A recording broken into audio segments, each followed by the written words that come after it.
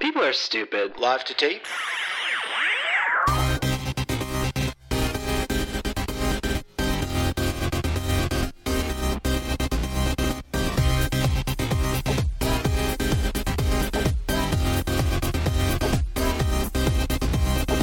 Welcome to Millennial 532. I'm Andrew. I'm Laura. And I'm Pamela. We have a pretty happy show today. At least Pam and I do. I was going to say, don't speak too soon. Well, me and Pam were like working on the doc and we're like, Disney, happiness, cool features. Okay, but to be fair, mine is like not the best news. But, well, that's true. But it's still brighter lighter than Trump calling himself the chosen one. Oh, God. Et cetera, et cetera. But then Laura comes in and is like, Amazon rainforest burning. 20% of Earth's oxygen disappearing. Okay, well, I will say in defense of myself, if it were Amazon, the one that provided our 2-day shipping, we would have fixed that shit like yesterday. So I think it's worth talking about. Come on, we're trying to keep things light here. That's not why you have me here. My area of expertise is everything that is a bummer for us politically, economically, environmentally. Yeah, thanks for taking one for the team, because I just get to show up every week and go, la, la, la, la, la, here's what's happening in pop culture. Everything's fine. Here's a distraction. I think you're selling yourself short. Your analyses are more than Pam, you bring the mood down too. It's not just Laura. Pam, you actually do have some bright news. On a personal level, I had a huge win on Thursday night because I won the Hamilton lottery after months and also years of entering. So I was happy as can be, and I finally got to go see the show in San Francisco. We have the And Peggy tour out here, which is the company that actually kicked off the year in Puerto Rico, and they performed with Lin-Manuel Miranda when he was out there doing the benefit shows that he did with that company. So that was really cool. And I think both of you have seen it, so you know that it's just amazing. But I was not prepared, even though, you know, I'd listened to the Broadway recording many, many times. And it was just so, so good. And I'm so happy that I got to go and see it at such an affordable price. Like $10 is such a steal. And you were front row, right? Mm-hmm. That is awesome. I'm so jealous. Yeah, we were second row center. So they hooked it up. So you have listened to the soundtrack endlessly, presumably. Was there any particular song that still surprised you? Maybe because you envisioned it differently in your head, or do you now have a new favorite song? I think that first of all, for all the Broadway purists, I'm just going to say that it's not a soundtrack; it's the Broadway recording. They're very finicky about that, so my I apologies. save you from the my apologies. Yeah, from the emails. I think that like I still cried in every moment that the soundtrack really like gets me on my feelings. Or sorry, that no, I'm doing your own mistake. The Broadway recording gets me in my feelings, but I think that the performance of Satisfied was just mind blowing because they literally rewind. Oh yeah. And the moment I realized that, because that's like the worst part about sitting so close. I actually kind of feel like it would be beneficial to sit a little bit further back. Like, it's great to see everything so close, but also the further back you are, the more that you get a feel for everything that's going on. And so I was paying attention to the actress playing Angelica, and then all of a sudden I looked to the left and I realized that all of the choreography was the same as with Helpless, only literally backwards. So they were actually rewinding as she was rewinding in the song, and it was just so cool. Yeah, that's great. I will say it is an experience to see it from above, so you can observe the whole turntable and see all of the choreography. It is really brilliant. So yeah, if you get another chance, I think seeing it from a couple of different vantage points would be fun. I haven't seen it up close, so that's my next goal for the next time I see it. We'll see. Enter the lottery, man. You never know. Laura, have you seen Hamilton yet? Well, I saw it from far away, but not up close yet. Yeah. Such a first world problem. I know. I mean, I'm not ashamed of having that particular problem, though. Yeah. I will say that I understand now why people go so many times. Like, it does kind of seem selfish when it's so hard to get tickets, but I get it because there's so much to see and it's so good. And especially if you're not familiar with the Broadway recording, you know, I could see how somebody could go and just like the first time they go, they just want to experience the music. And then maybe like the second time they're paying attention to like the main players. And then the third time they're paying attention to the entire company that's putting on this brilliant performance. But yeah, it was amazing. Did you do a double take when you got the push notification that you won? Yeah, I actually, I almost missed it because I was working on news and I put my phone on silent so that the push notifications don't distract me on my phone. Wow. And I happened to pick it up for some weird reason with like 5 minutes left to spare because you have to buy the tickets before a certain time. Oh my gosh. So I almost missed it. Whoa, that would have been the worst. And then I did do a double take. I was like, oh my God, I need to buy these right now. And it all worked out, which is fine. That's great. We're happy for you. We wanted to kick off a new segment this week, a different way of examining the current president and his administration. And we're going to call this, What is the President Trying to Distract Us From? This week, Axios reported that President Trump inquired about the possibility of, I'm not kidding, dropping nuclear bombs into hurricanes before they reach the U.S. And Trump is, of course, now claiming fake news. But of course, the thought that you could bomb an extreme weather event is completely ludicrous. But it just so happens that this particular bit of Trump idiocy coincides with what has been a pretty bad week for our stock market. Have you guys seen this? Yeah, and kind of related. He has been such an embarrassment at the G7. Yep. Missing the big climate meeting. There's a big photo of everybody at the table and America's seat is empty. It's just so humiliating. But can we just entertain the thought for a second? Are we sure we could not put a bomb within a hurricane and destroy it? Is it that crazy of an idea? An atomic bomb?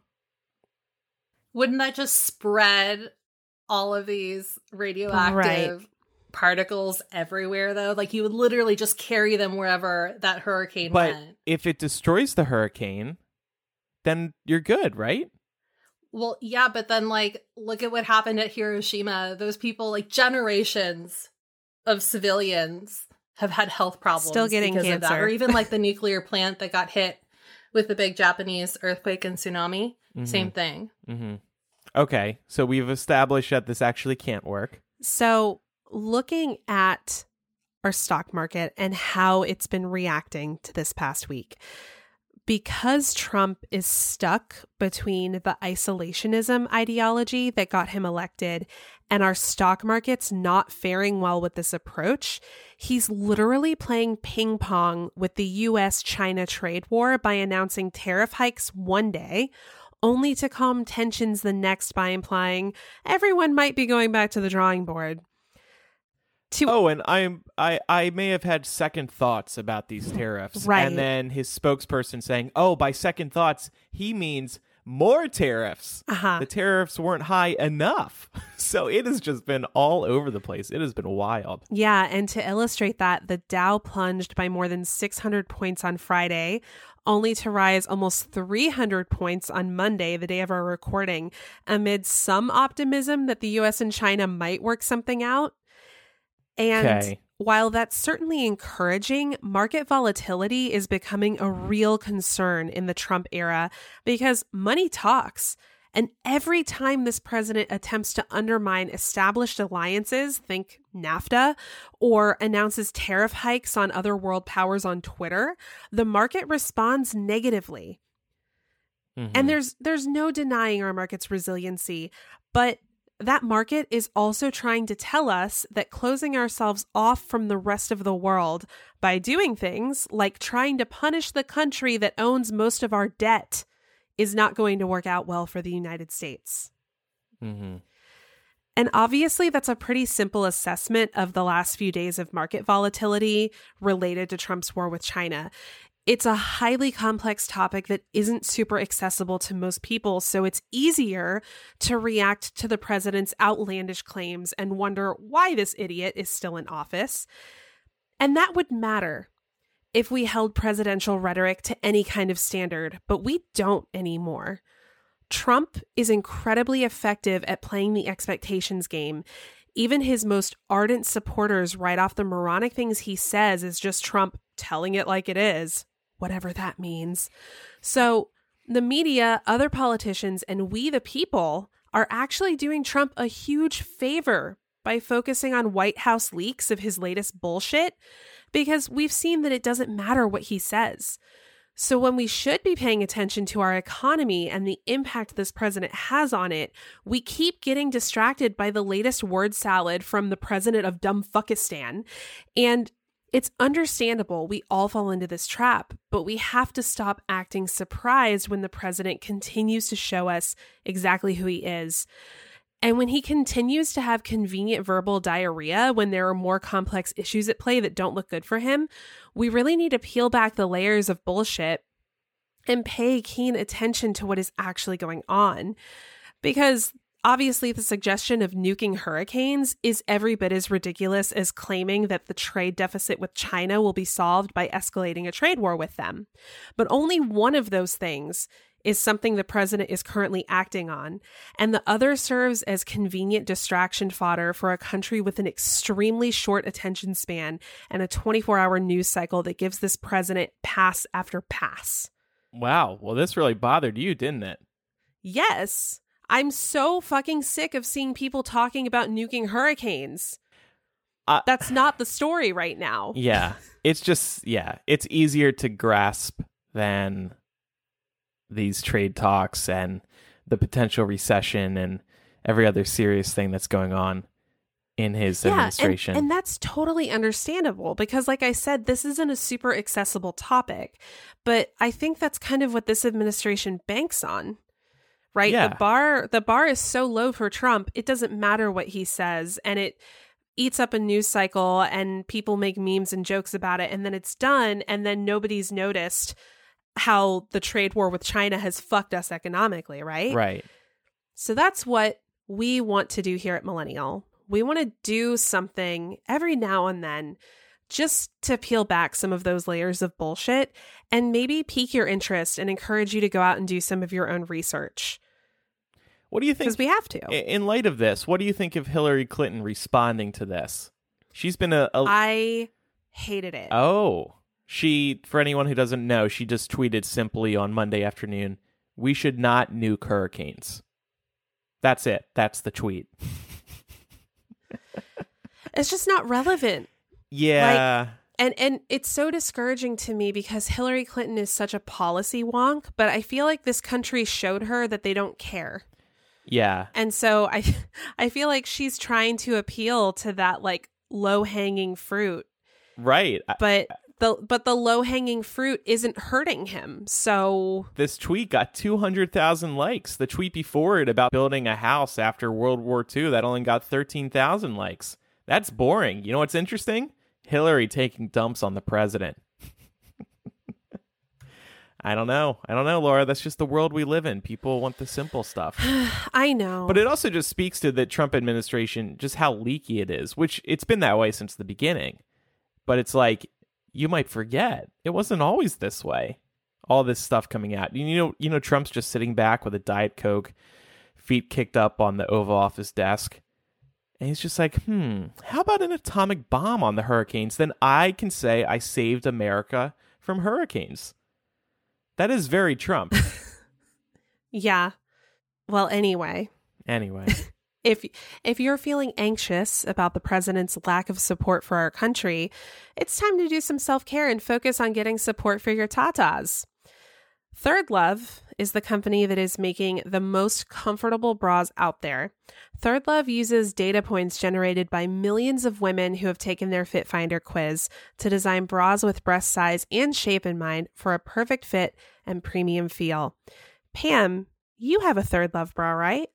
I do. And I love the straps on these bras because they have really nice cushy memory foam on them, which, doesn't really sound like it would be that big of a deal. But, when your breasts are very heavy, every little bit of comfort helps. Yeah. And they're nice and thick too. Mm-hmm. The other thing is like sometimes straps will just dig into your shoulders, but these really don't. They're much comfier. And the fit is great too. And I want to talk about how they guarantee fit. Their Fit Finder quiz is so easy. All you have to do is answer a few simple questions to find your perfect fit in 60 seconds. Over 12 million women have taken that quiz to date. And it's actually fun and super quick to complete. It's also important because breast shape matters when finding a good fit, and Third Love's Fit Finder quiz helps you determine the shape and size of your breasts. Then they'll use that information to find styles that fit your body. And every customer has 60 days to wear it, wash it, and put it to the test. And if you don't love it, return it, and Third Love will wash it and donate it to a woman in need. Aw. I personally own 5 of the 24/7 Perfect Coverage bras and 2 of the Seamless Lounge bras. Let me add an addendum on that. So after I got my trial bra from Third Love, when we were starting to do these ads, I put it on and it was like instantaneous. I was like, whoa, this is how bras are supposed to fit. This is awesome. And I literally turned around and got online and just ordered a whole collection of bras. That's how much I believe in these. I truly do wear them every day. They're super comfy. They're must-have staples. They have lightweight, super thin memory foam cups that mold to your shape as well. And these are proprietary to Third Love, so this is the only place where you can get them. Third Love knows there's a perfect bra for everyone. So right now they're offering listeners of Millennial 15% off your first order. Go to thirdlove.com/millennial now to find your perfect fitting bra and get 15% off your first purchase. That's thirdlove.com/millennial. That's MILLENNIAL for 15% off today. Your tits will thank you. Time now for some emails. This first one is from Fabiana. I think that's how we pronounce your name. I have no problem paying off my student debt. I, like you, Laura, accept the responsibility and bottomless pit I have thrown myself into. However, the one improvement that would make it significantly easier to pay off my debt would be if my loan provider would allow me to reduce the monthly payment. I have private loans with Sallie Mae and federal loans with Navient. I submitted a income-based repayment plan with Navient and was able to receive a $0 monthly payment. This, of course, means that my debt with Navient is increasing, but with Sallie Mae already charging me $491 a month, I'll take what I can get and deal with Navient at a later time when I hopefully have a salary increase.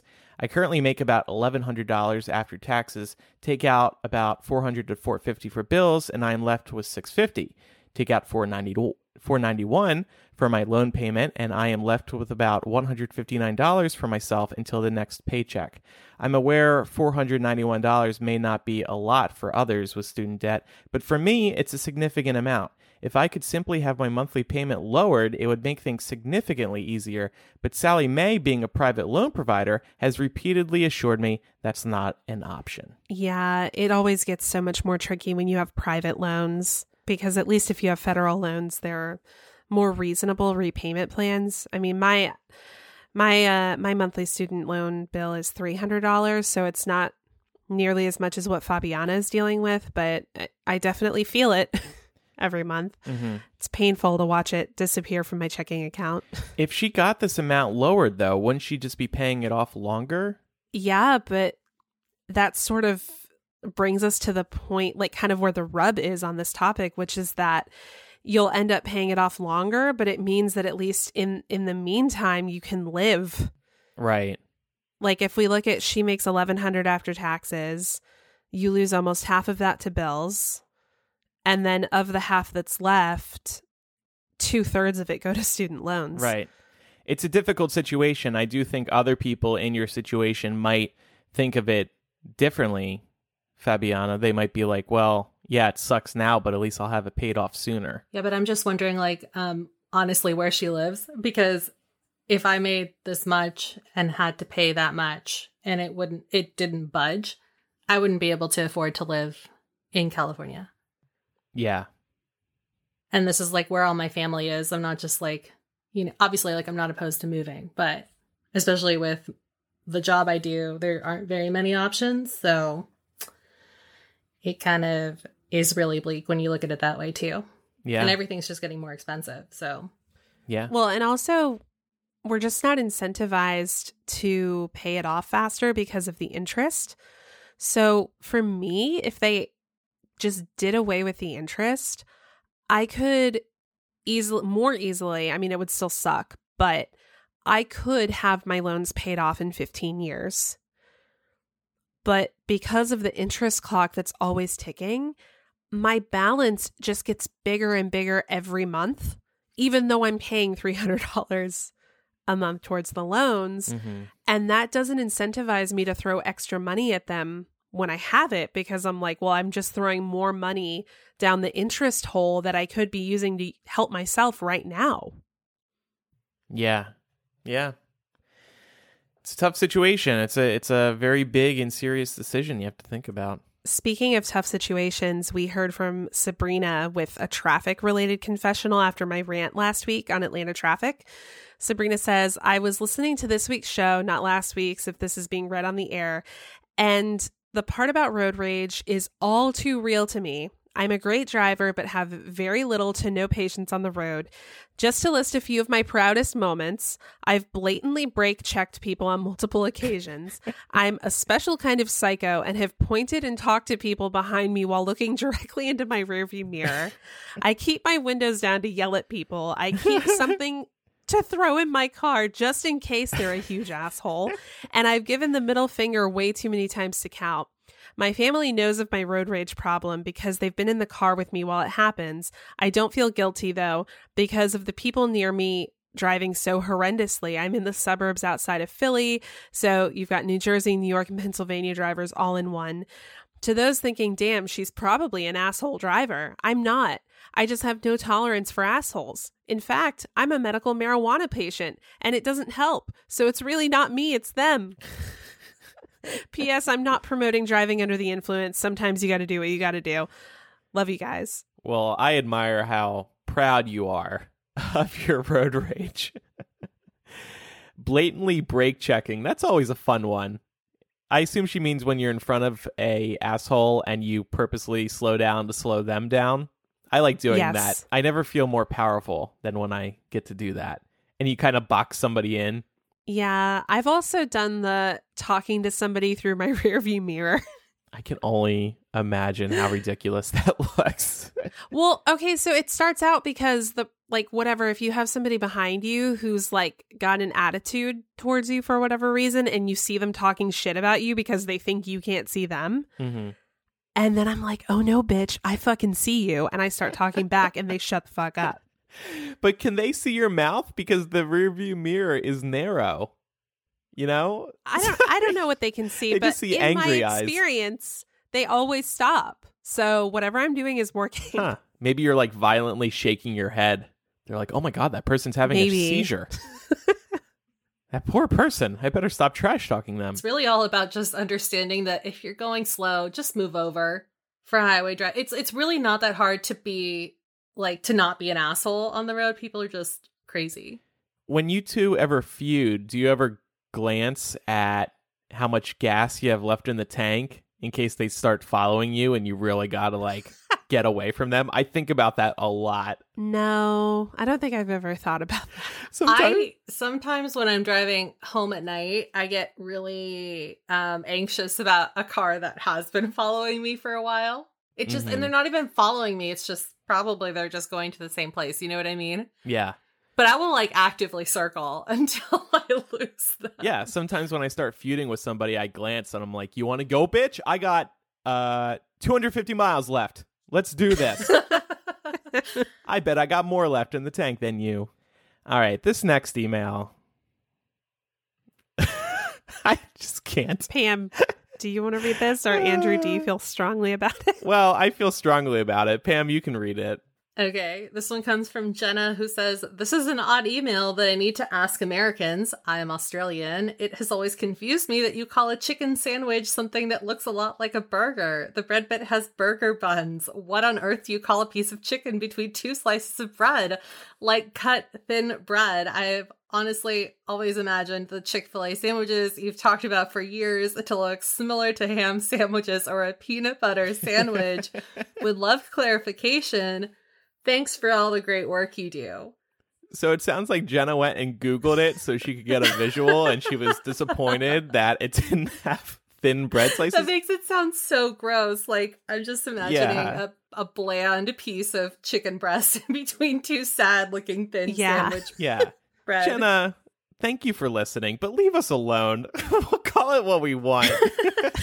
I will say, though, this is like, I think this has more to do, honestly, with like the marketing of fast food restaurants, or like even restaurants, because it's not like we have dubbed the Chick-fil-A chicken sandwich a chicken sandwich. Chick-fil-A is telling us that's what it's called, so that's what we call it. Well, so first of all, we do have chicken burgers here, not at Chick-fil-A, but other places, and you can, of course, make your own chicken burger, and usually if we were to do something like a Chick-fil-A sandwich at home, we would probably call it a chicken burger. But I think, to Pam's point about marketing, it's just more pleasant. A burger sounds really aggressive, and that's not what Chick-fil-A is about. And also, to confuse you even more, I think out here in America, if you say you're going to have a chicken sandwich, people usually think it's a chicken salad sandwich. That's something completely different. I don't know that I would call it a chicken burger. And maybe I've just been conditioned by Chick-fil-A. But when I think of a burger, I think meat, like red meat. Yeah, or turkey. Probably because it's going to be something ground up no matter what it is. And I don't know if chicken's easy to grind up. Well, I guess they do chicken sausages, so maybe that's a moot point. Maybe this is an effort by like the meat industry to keep us all confused. Yeah. So we do have a couple of pleasant stories to talk about today, Disney related. That'll be fun because it's been a big week for Disney. Just want to remind everybody, though, there is a new Landy on Patreon. Patreon.com/millennial is where you can listen to it. We talk about Variety's podcasting cover story, which really upset the podcasting community because it was very off. It basically credited Conan O'Brien and other celebrities with making podcasts boom, which just is not the case. We also spoke about Trump's latest batshit comments, namely The Chosen One. And Laura teased her new hair, which I actually just saw on Instagram, Laura. It looks great. Thank you. I'm pretty much in love with it. I say this every time I get it done, but this is my favorite so far. Landy is like a more relaxed version of Millennial, where Laura and I just kind of shoot the shit for a little while. Pledge today at patreon.com/millennial. You will get that. You will get early access to each episode of Millennial, and you will also get Mega Millennial and a bunch of other benefits. Thank you for supporting us. And speaking of support, there's a new way that you can support the show. You can share Millennial with a friend and tag us in a picture with that friend on social, or email the picture in, and we'll give you and your friend a shout out on the show. So we're talking like you and your friend sitting there sharing a pair of earbuds, one of you holding your phone, showing the Millennial album art, and then the other one using your phone to take a selfie of that moment. Mm-hmm. We would love to see you sharing Millennial with your friends. Yeah. Get the word out there. It's really nice to see people listening to the show because, like we've said before, this is a very one-way street. So it would be awesome to see that. We would love for your help in spreading the word about the show. And to thank you, we'll share your shit on social. All right, time for some news. So like I said, Pam, it's been a pretty big week for Disney. Yeah, it's been a big week for pop culture in general, but definitely the emphasis has been on Disney. And they kind of kicked things off by making a splash in terms of their deal with Sony regarding Spider-Man. So as those of you that have been following Spidey's adventures in the Marvel Cinematic Universe know, Spider-Man has hopped on over there for the last few movies, but apparently it looks like he's going to be swinging back over to Sony because Disney and Sony cannot come to a deal that is mutually beneficial with regards to how they want to split the production costs and also the profits. So apparently Disney was actually hoping to strike a 50-50 deal with Sony, and the result would have found both studios splitting the finance of future films as well as box office profits. And that probably sounds pretty reasonable if you maybe were not aware of the original deal, but this is why it's not.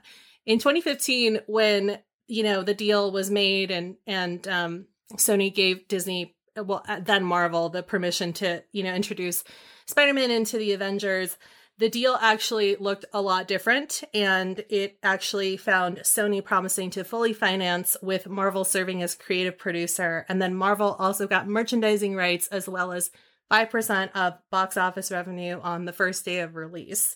So in comparison to wanting to go from that to a 50-50 deal, it's kind of understandable why Sony was like, Disney, you crazy, we're not doing that.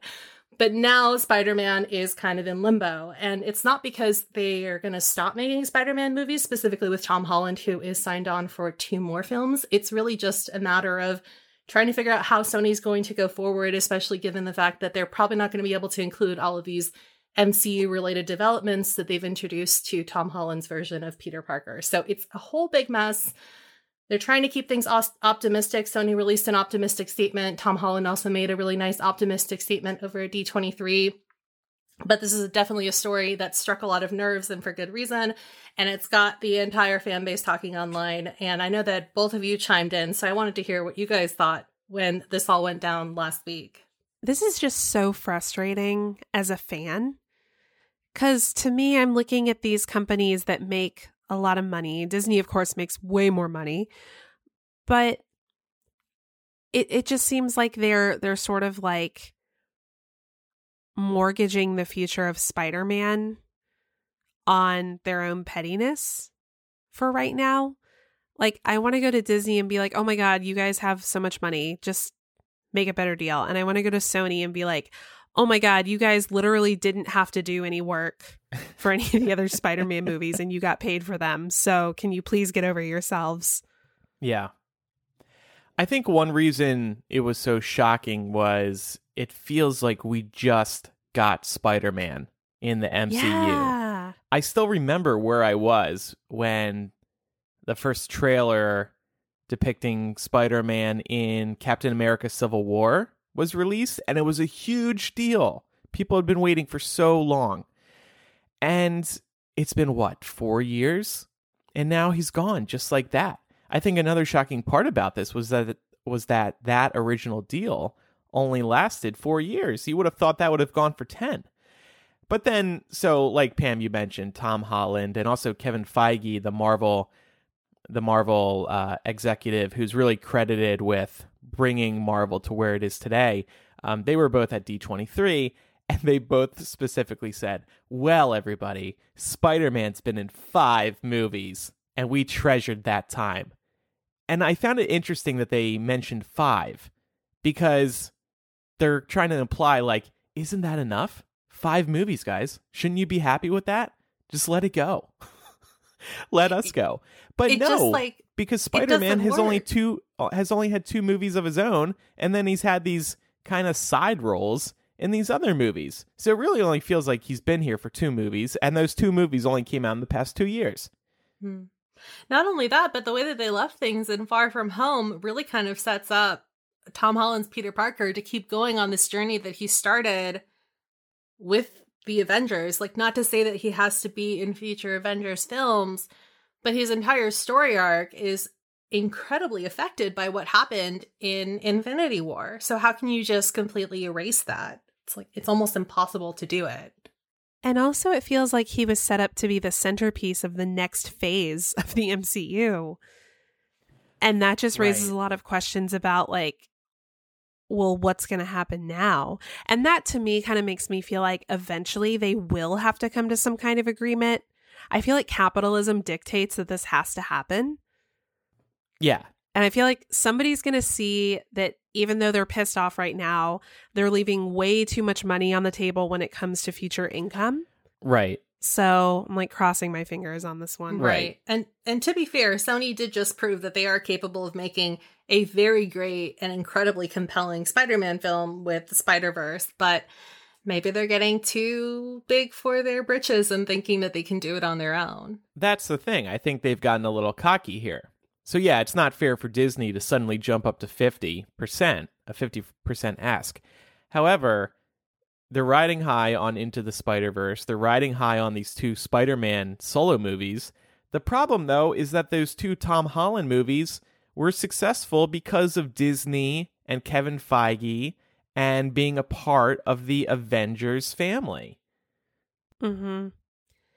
Right. And I just feel like for a studio that came out with the abysmal Spider-Man 3, the Tobey Maguire one, don't get too ahead of yourselves. My whole question is, like, how does it work? Because obviously it makes sense that, say, if Sony retains full rights, Marvel and Disney aren't going to want, Peter Parker going on about Marvel Cinematic Universe's Tony Stark, right? Because all of that happened in the MCU. But then what about other characters that aren't unique to Spider-Man that the MCU has, kind of set up as really important to Peter Parker's life in this current iteration? Like Ned, for example, who's his bestie. Does he just disappear? No. Because he's technically like a character that was introduced in the MCU? No, I think all those characters will still be there.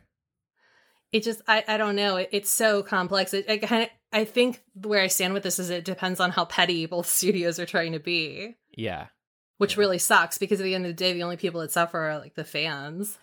Maybe they'll work it out. We'll see. This could have all been one big publicity stunt to try to force Disney to maybe lower their ask.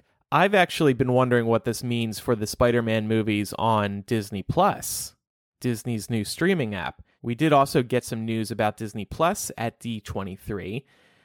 One of the big questions I had was if Disney Plus content would be streamable in 4K. And Laura, get ready. Get your 4K TV ready, because it is streamable in 4K for no extra cost. But another big news item was that Disney Plus will release episodes of their original series on a weekly basis. This is big news because Netflix has trained us to binge their new original series the weekends that they get released. And a lot of people thought this might be the future. Now, who knows? For Disney to release their original series, and it sounds like all of them are going to be this way, once a week, one new episode a week, that could change the game. Hulu has done this on occasion. Sometimes they release one episode weekly. I know they did that with The Handmaid's Tale. Sometimes they release a couple new episodes a week, which is a little weird to me. But on the other hand, Disney Plus will have this blanket one-a-week policy. As streamers ourselves, do we prefer all at once or weekly? Yes and no is my answer. Yeah, it depends on the show. Mm-hmm. Like, if a show is really hard to get into, unfortunately, I think that the current state of entertainment has it made us kind of evolve into a society that really appreciates instant gratification, and Netflix is the king of giving that to us. But it does help with a show that maybe you need to watch a few episodes of to, kind of get hooked into. It's a lot harder to do that when shows are coming out every week, unless you're going to wait and binge everything at the end. Mm-hmm. So, yeah, that's kind of like where I stand with that. I can see how it's beneficial, but at the same time, it is really helpful not to feel like I need to watch an episode right away or I'll fall behind. Yeah. Like with 13 Reasons Why, I know that's something that I'll need to watch to stay up to date with, big pop culture events, but I literally just watched the first episode last night, but I know that everybody else has already seen it. Yeah, it's kind of like what Pam was saying before, in terms of like, it really just does depend on the show. If it's something that has been out for a while and I know I need to catch up on anyway, I prefer to binge, obviously. But if it's something like Game of Thrones or even like Big Little Lies when it's on, I love watching that stuff and then catching up with people the next day, like water cooler talk about what happened last night on fill in the blank here. Exactly. Yeah. So I think life is too chaotic with having to binge TV shows over a weekend. I'm really glad that Disney Plus is doing it this way. Now, it also benefits them. I think they are thinking that it will keep people subscribed for longer, because what happens with HBO and Netflix and maybe Hulu to some extent is that people will subscribe, binge Stranger Things over the premiere weekend, then cancel again. And Disney Plus doesn't want that. So they're going to release these episodes one a week. But other pros, it makes each episode an event. Like you're saying, Laura, there's going to be the water cooler talk the Monday after the latest episode of The Mandalorian, the new Star Wars live-action Star Wars series is released. I also think it helps foster a fan community. And one of Hypable's writers, Jay, he's writing an article that's actually going to be published Tuesday about this. You really don't see many fan communities around these Netflix shows that drop all their seasons at once, do you? There have been communities. I mean, Stranger Things. Right, but like, imagine how much better the Stranger Things fandom would be if you could speculate after one new episode every week.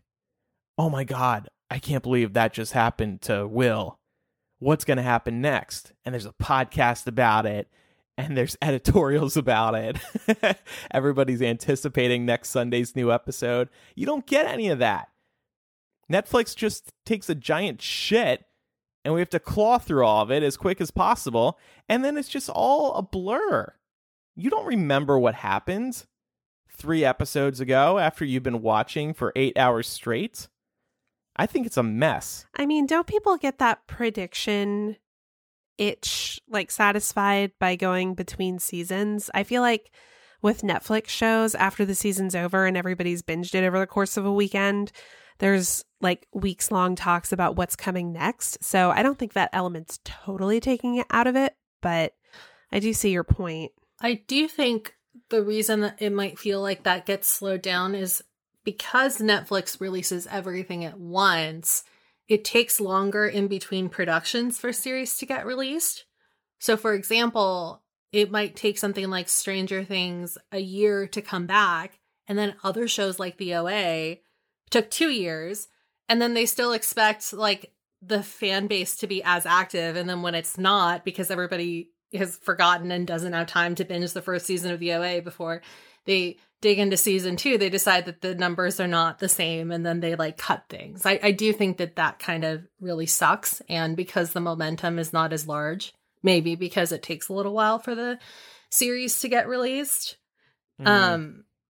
it does kind of stunt shows before they can really grow sometimes. So I guess like the good thing about this too is that we might not have to wait as long between seasons of these new shows. And especially for something like The Mandalorian, which looks like the production level looks amazing from the trailers, I can see how that could be really beneficial. In addition to being, a water cooler moment. To get back to Laura's point about discussing it for weeks after, I think that is actually another problem.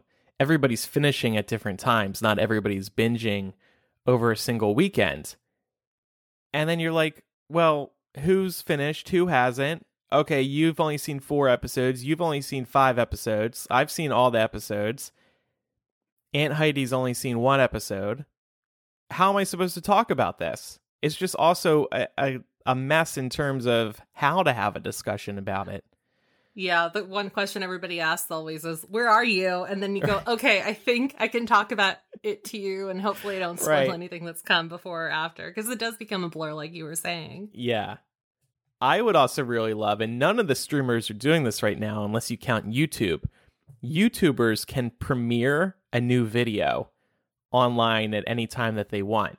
And then the YouTuber will engage their community. They'll be like, hey guys, have a new episode being released at 8 p.m. tonight. And if you go to the link, there's a countdown clock and there's a chat room, so everybody's getting excited for the new video. I would love if Disney Plus did this too. Debut new episodes once a week at, let's say, 9 o'clock at night. Then we can all tune in, stream at the same time, talk about it on social media. And they would get, 12 weeks of this per show? I think that would be so exciting. I'm also being a little greedy because from a publishing perspective, from a media perspective, it's much easier and more effective for sites like ours to be writing about television shows on a weekly basis. No website knows what to do with Netflix seasons right now. We're like, should we write reviews for every single episode? Should we write analysis of episode 3? But when do we release that? It's just all over the place. Yeah, it sounds like you kind of have to set your own pace. Mm-hmm. in that regard. Like maybe you get somebody to really just like plow through it super quickly so they're done, and then maybe release one analysis a week. Right. That way you're kind of mirroring the idea of series television. Yeah. Yeah. But then the problem is we can get no traction on some of these articles weeks after the series has been released. It's really weird. Nobody Googles these television shows because they just go from episode to episode. They don't have time to Google. Netflix is already counting down till the next episode starts playing. Whereas with television shows that air on television, people Google these television shows right after they finish airing because they want to hear analysis and stuff. So, anyway, I'm getting into the weeds here. I just want to mention some of the Disney Plus originals that are coming. So we mentioned The Mandalorian. That's going to be out mid-November, the same day that Disney Plus debuts. Upon launch, High School Musical, the series, is also going to be premiering.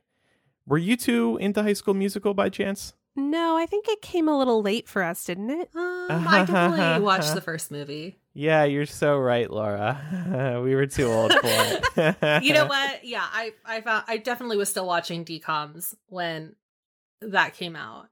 I was still in high school. That I know, Okay, like maybe, Disney Channel. maybe I'm an asshole right Wait, now. we were in college when High School Channel, like, it feels like it's marketed towards a younger audience, but then there's some stuff that like really does transcend. So, first of all, High School Musical 3 came out when we were in college. but the first one, I watched the third one first, I think, because that was the one that got released in movie theaters. oh, And you it was did. so good. So good. No, maybe I was just a little immature still in high school. I was definitely still watching Disney Channel. Try! What a great soundtrack. That's my recommendation this week. That's it for 2019, The Mandalorian and the High School Musical series. In 2020, the Star Wars The Clone Wars, a new season of the animated series, the live-action Falcon and Winter Soldier, that's coming out next fall 2020. Sometime in 2020, a Pixar Monsters, Inc. spin-off series, Monsters at Work, will be released, as well as a show called Diary of a Female President. That is live action. That looks like a kind of like a sitcom, I think. This one is, I believe, executive produced by Gina Rodriguez of Jane the Virgin fame. FYI for anybody that is a big I Gina love Rodriguez her. fan. So, and she also recurs, I believe, as the older version of the okay, so what I remember of the show is that it follows a girl through middle school, and it's her like journey growing up to the point where she becomes the first female president. So then Gina Rodriguez plays female president, and she's like reflecting on her life. Oh, okay. There you go. Well, if Gina Rodriguez is in it, I will be watching it. At D23, so at least another 11 series have been announced, including 7 more Marvel projects. Oh my goodness.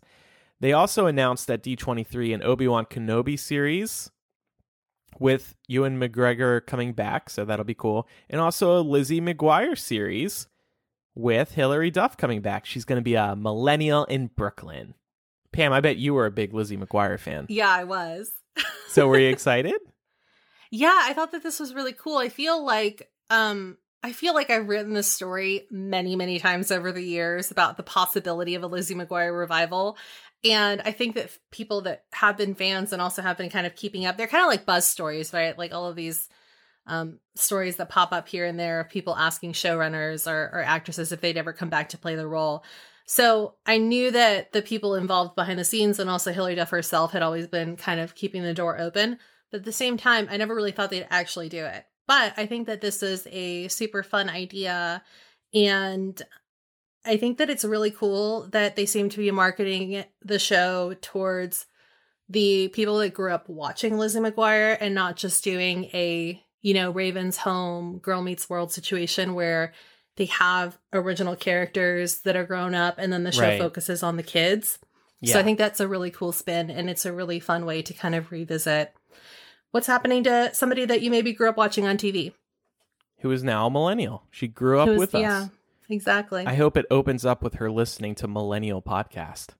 Ooh, And maybe she's you like, should pitch that now. and she's like, Look, Pam's if my Lizzo can favorite. pitch herself getting on the Lizzie McGuire revival, why can't Millennial pitch themselves? There we go. That could be a good way It's to promote true. the show. They're also doing a Love, Simon TV series based on the movie, which was based on the book. That I'm really excited about, but they didn't share any details about that. It's kind of shocking, honestly, that Disney is doing a LGBT TV series, but hey, I guess that's where we are. Pretty good stuff. So that is the latest on Disney Plus. It's only going to be $6.99 a month. That price is going to go up probably by the end of 2020, I would say. Whatever. Take my money. Yeah, the offerings are so good. We're so excited in the Sims Fincutter household. We're counting down the days. Yeah, we actually already divided up streaming services and who's going to pay for what. So I've already agreed to take on Disney Plus. Nice. Yeah, so I'll be waiting. You know, we also learned that Disney Plus will allow 4 simultaneous streams per account. So we could actually split an account. Me, you, Pam, and Jewel. Ooh. Mm-hmm. I see you're picking up new ideas from Jewel letting you be on her family plan. Yeah. Yes. I'm in that family plan state of mind now, looking to save a few bucks here and there. I mean, it would be really easy. All you'd have to do is take a small portion out of Laura's and my checks every month. That's true. Can we just turn this into a streaming podcast, and then the podcast could pay for our streaming apps? So all we do is talk about Spotify and Disney Plus and Netflix and Hulu and Pornhub and anything else that streams. You have if to it pay streams, for Pornhub. I thought that's where people went for free entertainment. oh, I'm sure there's like a premium account, isn't there? An ad-free There is. experience. Unless this is my hometown's claim to fame. So I grew up in Cumming, Georgia, as I think a lot of our listeners know. And it's spelled the way you think it's spelled. It's Cumming. Pornhub will give you a free membership if you live in Cumming, Georgia. Oh my God. I hope you signed get up a for free that. membership because you grew up there? I don't have a Pornhub membership. But could you theoretically? I could. Okay, I well could. that's good to know that it kind of, still applies. I mean, I think all I'd have to do is list my parents' address. I don't know okay. how much they would appreciate that, because who knows what they might send you in the mail. Well, your dad probably already claimed your parents' address, so you might have to find another house. Well, he listens to the show, Andrew, so he Oh. might. Yeah. Hey, Mr. T. He might have some feedback. Hey, Mr. T, how you doing? But yeah, they apparently do that for all cities that have sexual names. Like, I'm pretty sure there's an Intercourse, Pennsylvania, that also gets free Pornhub, and Finger, Tennessee, I think. So how generous. Pornhub is here to save us all. I found the article. They have 50 cities. If you live in any of these cities, you get it for free. Some of these countries are so difficult to pronounce, I don't even want to try.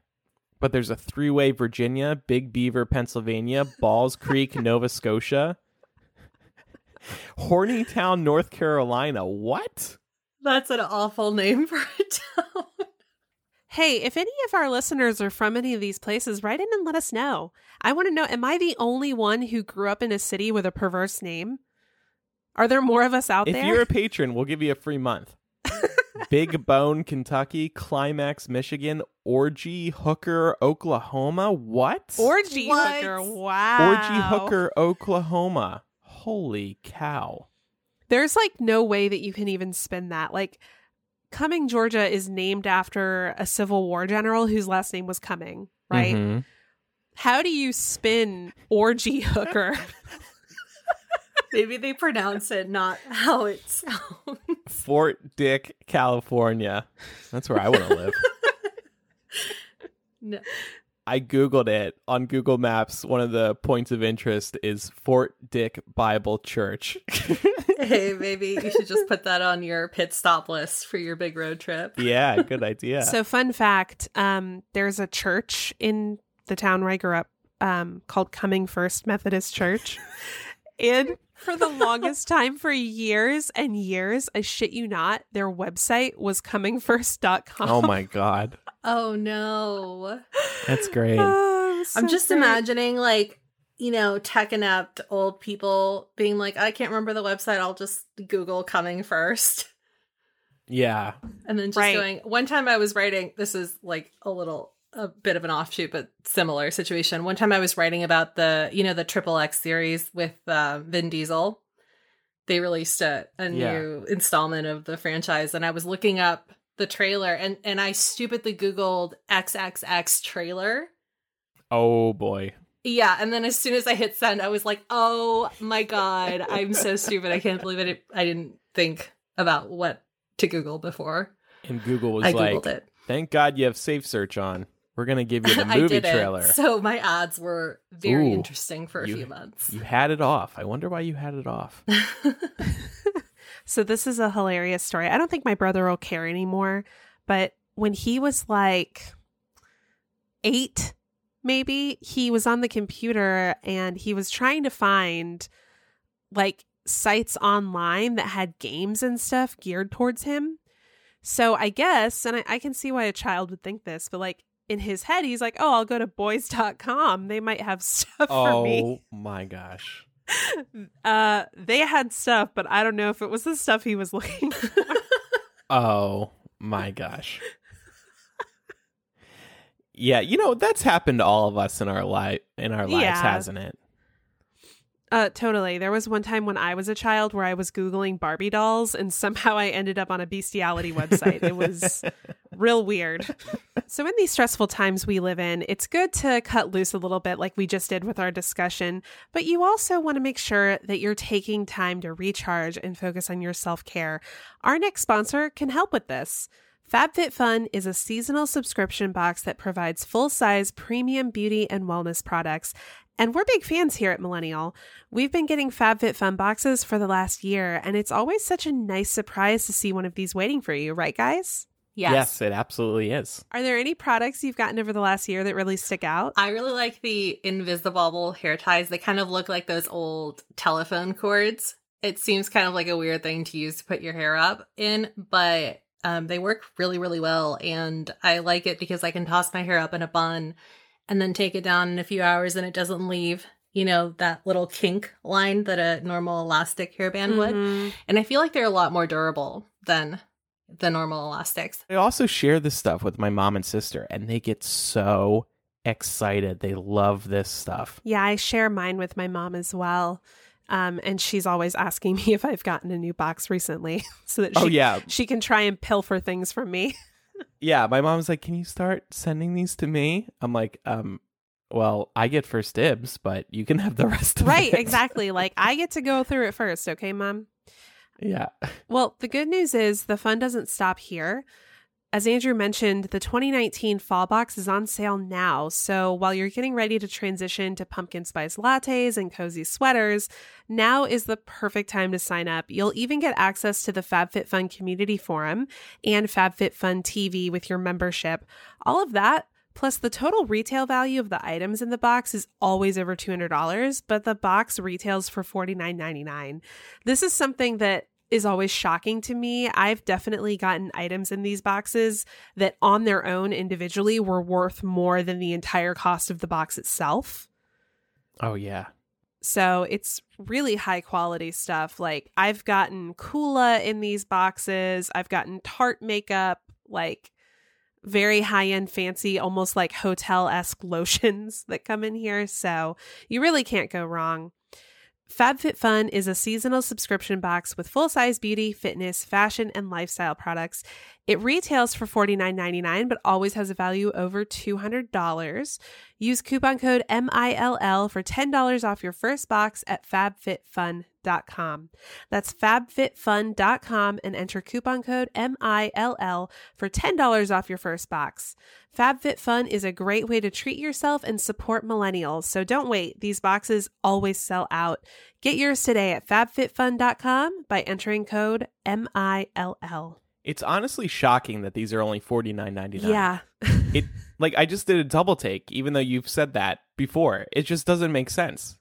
The value here is ridiculously good. Yeah, especially since it's full-size products. It's not like sample sizes or anything like that. And you two know, you go into these stores and you're like, one item is $49.99. Exactly. All right. Well, moving on to a final piece of news for today's episode. We don't have to linger on this too long, but it felt like something we needed to acknowledge. Kudos to Jared for emailing in and bringing our attention to this, because the Amazon rainforest has been burning for 3 weeks, and it's just now gaining mainstream media coverage. Have you guys seen this? Yeah, it's so sad. Yeah, it's really frustrating because I know on the show we like to be up on environmental issues, but really up until this past week, this wasn't getting any coverage. And we're talking about like hundreds and thousands of acres that are on fire. Mm-hmm. And it's worth pointing out, I mean, everyone's been pointing it out, which is a good thing, but the Amazon rainforest accounts for 20% of the Earth's oxygen, which is why it's known as the Earth's lungs. So the Earth's lungs are literally on fire right now. And what's really disturbing here is that a lot of these fires were set intentionally to clear land for cattle and livestock raising. So there's an element to this story that has to do with meat consumption and how due to the demand, the rainforest is being like purposely destroyed. The other part of this is that there are indigenous populations that make their home here and they're being displaced. That is surprising. I guess just because of the growing population of the world, there's more demand for meat. Because if you look at America, it seems like the meat alternatives are what's on the rise right now.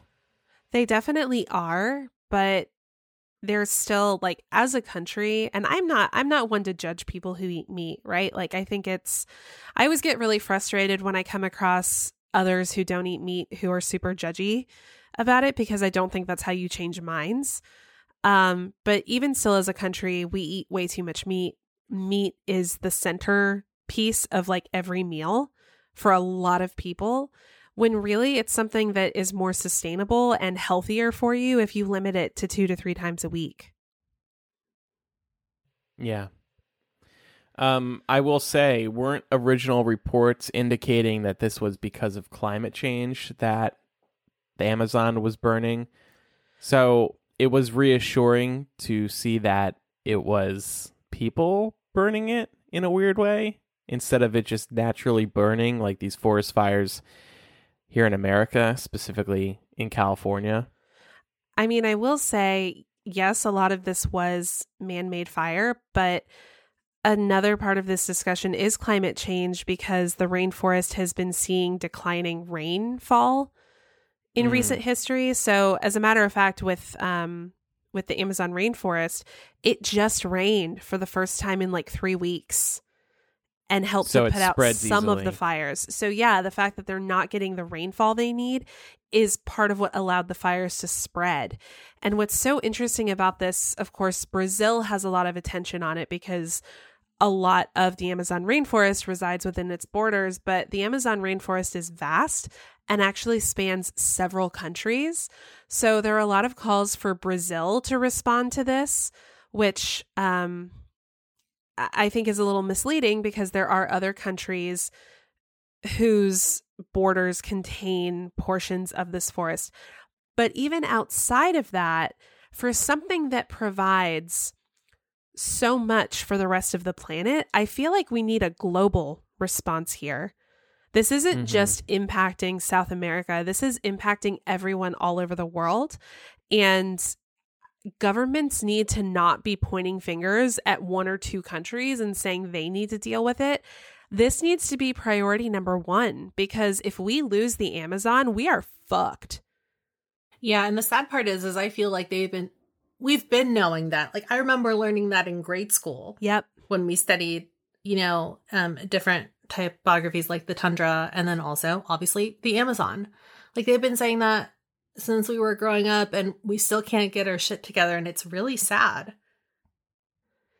Yeah, and when you think about the fact that something like 10% of all biological life is in the Amazon rainforest, and there are so many species that live there that haven't even been discovered yet, this is also a huge scientific loss as well. Mm-hmm.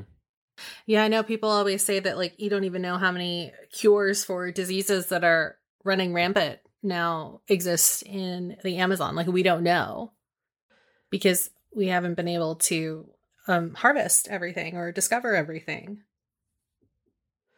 Jewel put a really interesting question here in the doc, I think.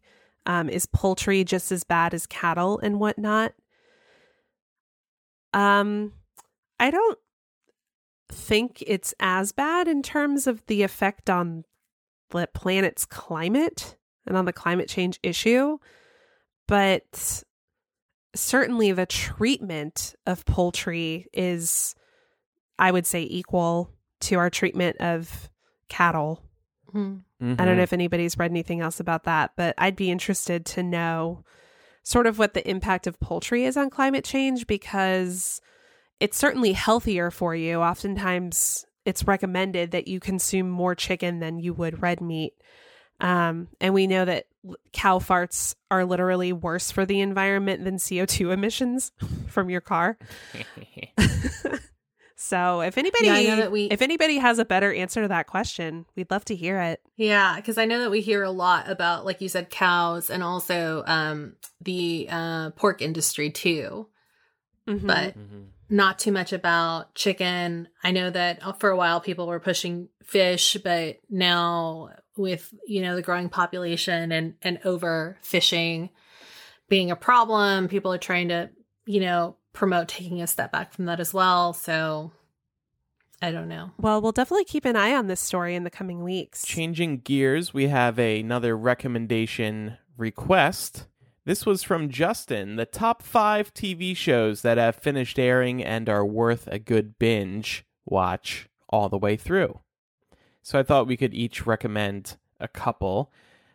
Mine won't be too big of a surprise, but these 2 shows, they just make me happy and are very bingeable. First of all, Breaking Bad.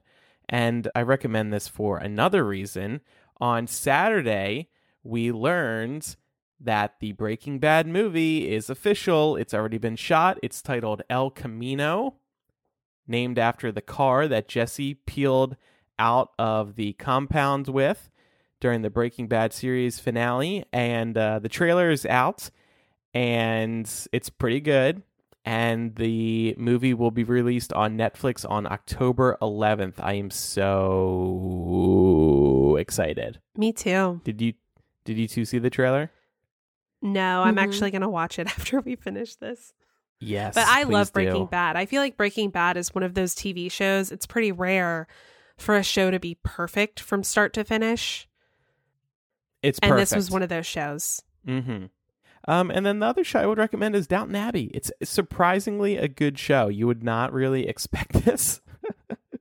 It's 6 seasons, and the reason that I recommend this is that the movie is going to be released in mid-September, theatrically. And I know I'm really excited. Pat and I have been watching it. It's my second time watching, but it's going to be my first time watching the final season, because I think I just kind of got bored with Downton Abbey, I'm embarrassed to say, but now I'm super into it, and I can't wait to watch that final season and the movie. And Pat's really enjoying it too. It's surprisingly funny, thanks largely to cast members like Maggie Smith, and there's also a lot of drama. So I would definitely recommend it. It is on Amazon Prime, and Breaking Bad is on Netflix, which is why the movie is going to be there too. If you want an escape from our current political climate, I would recommend The West Wing. It is representative of a much more idealistic time in American politics. It's also the thing that got me into politics. So I had been watching The West Wing since I was a child, all the way up through the final season that aired when I was like a senior in high school. And this is just one of my favorite go-to shows. If I ever feel like I want to watch something that's familiar and comforting, this is the show that I put on. It's also just really well written. The dialogue is superb. Aaron Sorkin is a master when it comes to that. The other one that I would recommend is one that just ended, Jane the Virgin. I loved this show so much. If you've ever watched a telenovela, this is such a treat because it is like a telenovela within a telenovela, but they're also very loving with the telenovela traditions. So while they definitely do poke fun at some things, it's all done with love, and the characters are so well written. It centers on 3 very strong female characters. So there's a generational aspect to this as well that's really nice. And it's just a joy. It's like my happy place show. Well, going off of Jane the Virgin, I wanted to recommend Ugly Betty, which is also based off of a telenovela. I just rewatched this earlier this year from start to finish, and it still holds up. It's so good and so funny and so heartwarming and a little bit just outlandishly crazy at times, because again, that is a really big pillar of telenovelas. They're kind of a little bit crazy at some points, but it just works so well. And I forgot how much I really liked the way that they left all the characters at the end too. There's nothing quite like finishing a show and just feeling at peace with where everybody is. So I really appreciated that, and I can't recommend it enough. And then my other pick is probably a little bit lesser known. So I wanted to recommend My Mad Fat Diary, which is very short. I believe less than maybe 20 episodes total. They did 3 very short seasons. This is a show from the UK that originally aired on E4. And I feel like the UK just does, dramatic coming of age teen shows really, really well, because they're not afraid to push the envelope, kind of like the way Euphoria is doing for America right now. It's also probably the best show I've ever seen that tackles not only mental health, but also body dysmorphia and eating disorders. I cannot recommend this show enough. It's so good, and also just kind of leaves you feeling very satisfied with how they leave the characters, which is always, again, very nice. And you can stream it on Hulu. Okay. Yeah, I have to +1 Ugly Betty. I love that one as well. All right, time now for general recommendations. I would like to recommend the Rocket Man soundtrack. So this is for the Rocket Man movie, a biopic of Elton John's life. The movie, if you haven't seen it, you really need to. It is rentable on iTunes and whatnot starting today.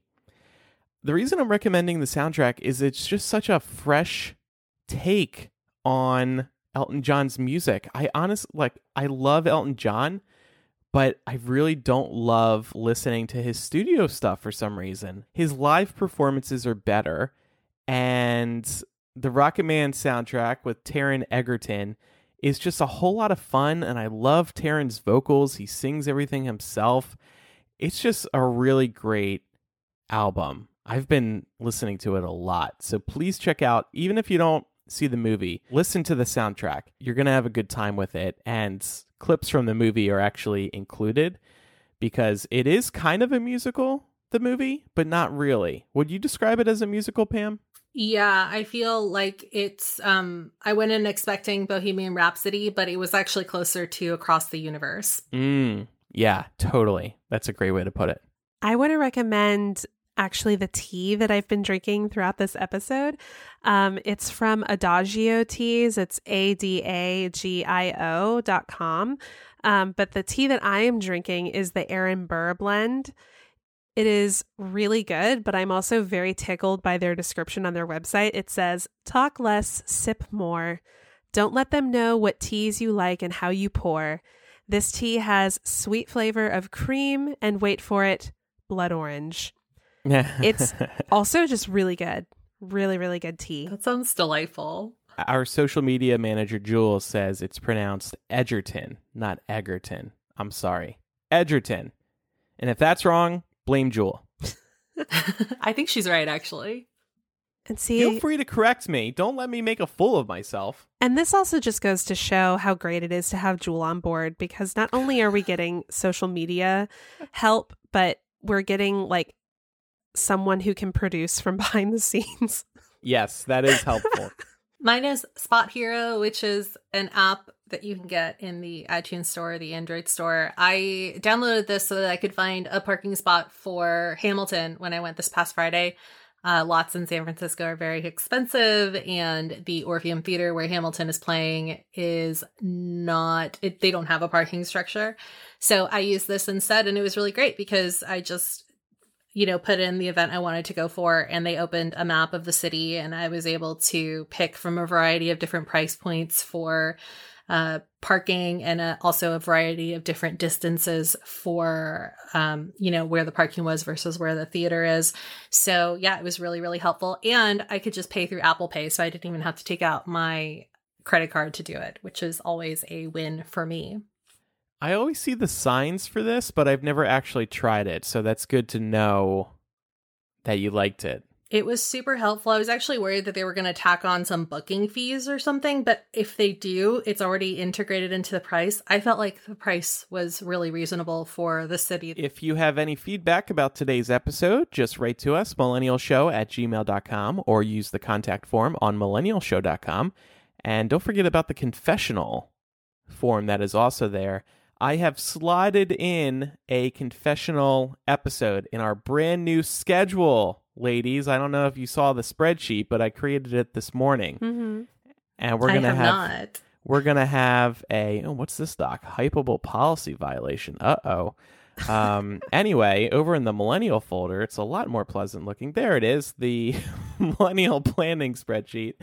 And we will have an episode featuring confessionals in the weeks ahead. More details to come there. Follow us on social media, Millennial Show on Instagram, Twitter, and Facebook. That helps you stay up to date on the show. We also post some behind the scenes looks there. And of course, the thing that keeps this all going, Patreon. Pledge today at patreon.com/millennial, and you will get instant access to tons of benefits, including early access to our podcast via our live streams.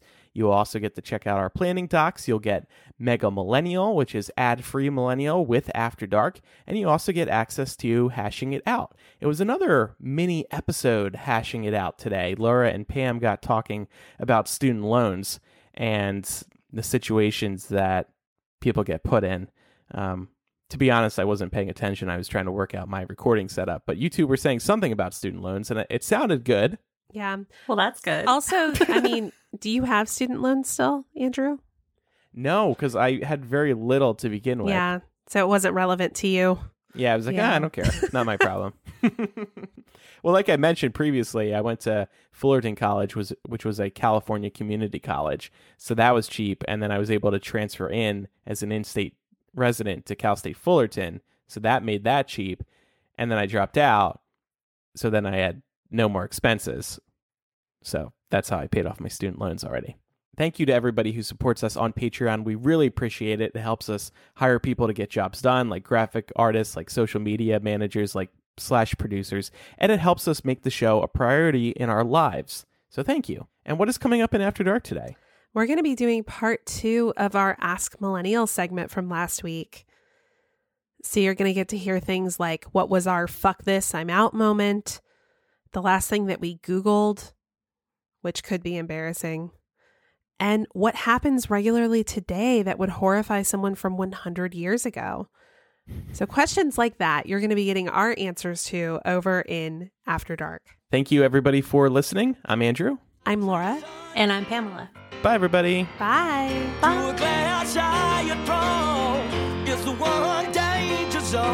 Take me to the pilot for control. Take me to the pilot of your soul. Take me to the pilot, lead me through the chamber. Take me to the pilot, I am but a stranger. Take me to the pilot, lead me through the chamber.